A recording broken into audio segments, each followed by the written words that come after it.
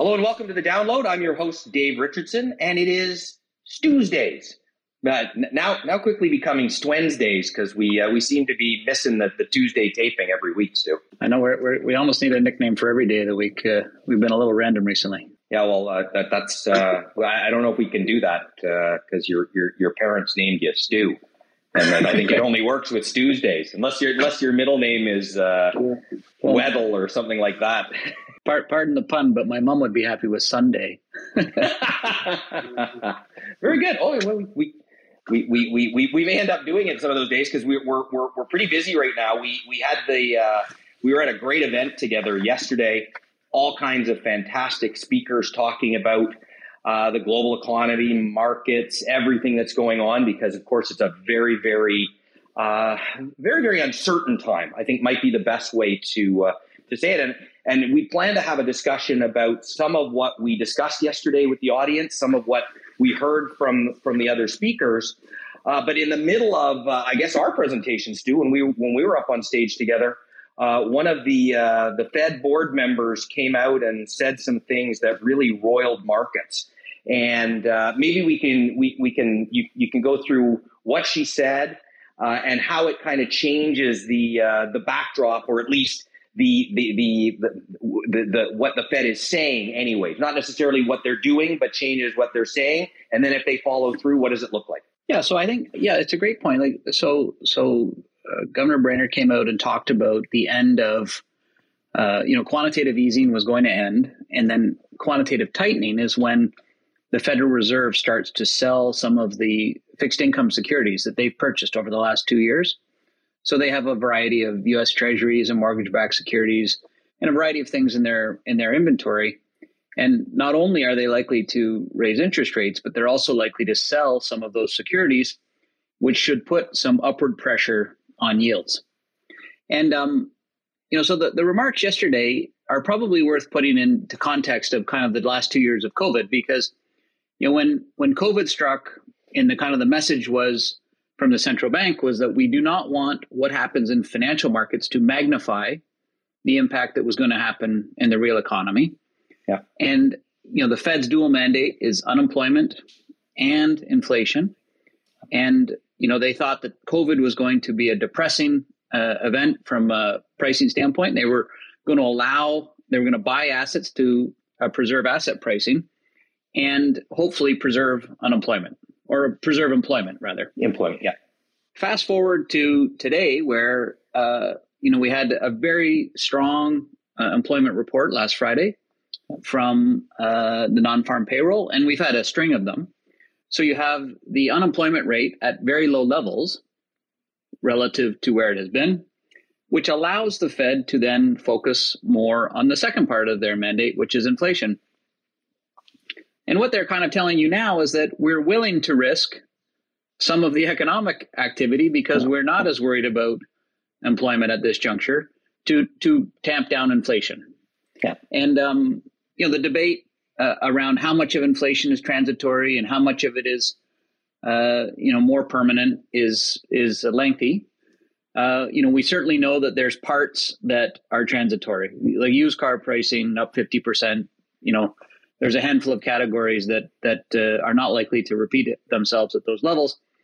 But, any central banker, especially when they have the luxury of very low levels of unemployment, is going to make sure that it doesn't get into expectation, longer term inflation. Yeah. Because, while in the short term, some of their actions cause volatility, we all want long-term inflation expectations because the economy can function at a better level if inflation is predictable. Asset pricing is more protected. The terminal value of asset pricing is more protected in a lower level of inflation. So yesterday's news just really reminded people that the Fed has a number of tools at their disposal, higher interest rates, and as they start to sell the inventory of fixed income securities that they've built up, that's another way for them to affect less accommodation in financial markets. We look at, there's kind of three ways that you look at that. The first is, where have risk-free rates gone? And we've seen, those rise fairly dramatically in the last, 6 months, but off very low levels, so you still have a 10-year bond at, sitting here today around 2.6%. The interesting thing from an inflation standpoint is the 30-year bond sits right on top of it at like 262. Yeah. So that really says that there's not a long-term inflation problem that the market's worried about. Then you have spreads, which have widened a little bit. And then you have equity markets where they have bounced. We talked about this last week, where they have bounced off of the levels from a couple of weeks ago. And they're not at highs, but they're also at levels that don't necessarily anticipate a slowdown in the economy. The last caveat on that point is that within the markets, like in terms of where leadership has come, based on some of this Fed activity, is you have started to see the defensive sectors do quite well. That is like telecommunications, consumer staples, utility stocks. Those have been the leadership in the last couple of weeks as people have digested some of the words from the Fed. And meanwhile, some of the more economically sensitive names, particularly not the ones that are basic materials. And yes. That's a whole different kind of discussion at this juncture. But things like housing, some areas of semiconductors, some areas of consumer discretionary, the stock market has worried about their earnings prospects, either due to higher interest rates, higher energy prices a little bit at the margin. So, you see the market at its absolute level, not like fully pricing in, some type of concern, but underneath it, we're beginning to see it. I think, there's always the movement, and, we're constantly rerunning scenario analysis on every business. What does this business look like if things are firing in all cylinders? What does this business look like in a bit of a downturn?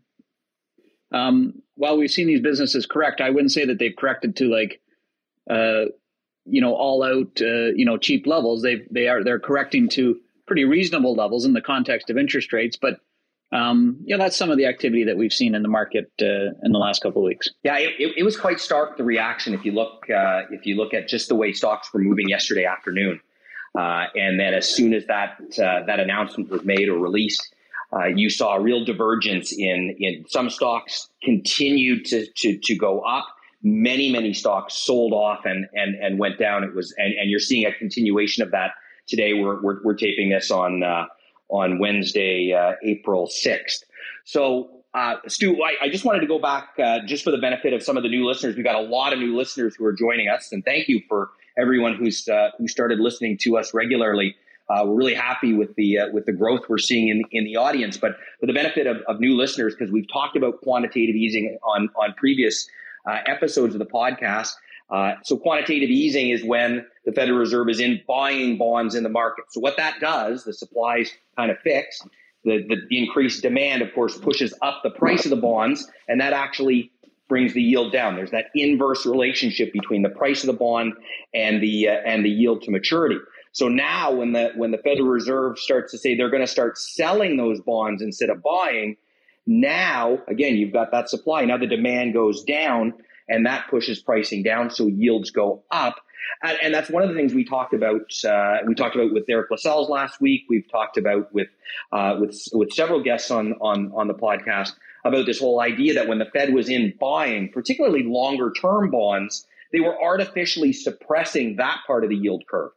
And while they had full control over raising the short end, and so this inversion of the yield curve is a little bit different this time than previous times. Anyways, I thought I'd just throw this in.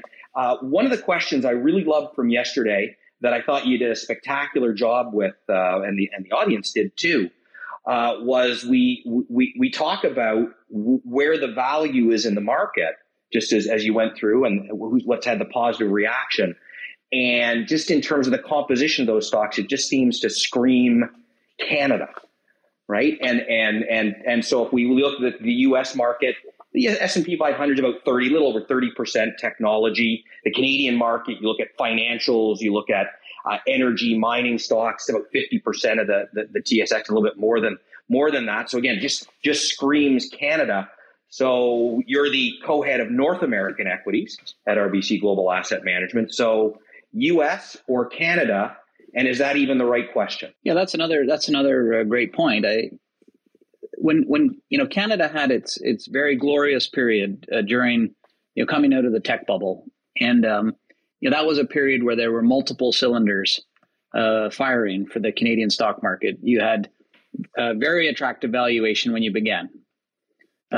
You had a level of leverage in the Canadian consumer that was below average, and was really at a state where it could expand, which was fantastic for domestic banking businesses.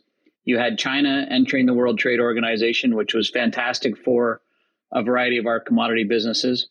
And the combination of a very strong domestic economy with these additional sources were very, very powerful for the TSX for probably 5 or 6 years. Today, you have tailwinds in a lot of these sectors, but it's a little bit different than last time. So when we have a discussion around the Canadian banks, you have fantastic capital levels, you have kind of average valuations, you have the benefit of higher interest rates to come, but you also have a Canadian consumer that is more levered than they were in the last decade. So the ability to take on new loan growth is not as high. You need to see a switch towards commercial lending. And eventually, with higher energy prices and maybe higher interest rates, you also have to begin to worry about slightly higher provisions for credit, although we think that's farther out. Still not a bad setup in any stretch of the measure, but not quite as robust as it was in the 2000s. On the basic materials front, you have some very strong demand likely to come from the electrification of the global economy. But that's not an all material story. That's a little bit more, copper and some others oriented. And then on the energy front, you've had this big change in supply overnight due to the tragic events in the Ukraine, which is benefiting Canadian energy now. You have decarbonization plans to come, which will keep Canadian oil hopefully in the mix for some period of time. So you could have an elongated cycle. But you also, you always worry when you see high prices and you have politicians that, are looking at, some of the cash flows in different industries. Has it been too far, too fast, and will something happen on that front? Too early to tell. I don't think that's a major concern here right now, but it's something that we're thinking about. So we tend to think about, Canada versus the U.S. as not the question in and of itself. It's more some Canadian stocks, some U.S. stocks, because the tailwinds and the headwinds are more stock specific or sector specific than they are one big market versus the other. When you think about finding technology opportunities or healthcare opportunities, there's just an abundance of those in the United States relative to what's available domestically. And that's the benefit of managing money on a North American mandate instead of just Canada or the U.S. And, going back to your mom being proud of you, that had to be a big moment for her when you moved from Canada to North America. That's a big, that was a big promotion. That's right. That's right. I know it happened many years ago. My mom got very excited when we went from being an asset manager to a global asset manager. Her friends was pretty good around at the tea parties when they had those conversations. So I'm sure your mom was the same. Yeah, the first thing that comes to mind from my mom is her rubbing her fingers together if I was complaining about something and saying, "This is the smallest violin in the world, playing just for you." Yeah. I mean, all joking aside, the thing we've always got to remember is how fortunate we are here in Canada or North America overall. So, Stu, thanks as always. Look forward to I'll see you tomorrow in Montreal, where we'll get up on stage again. Thanks as always. Great. Thanks, Dave.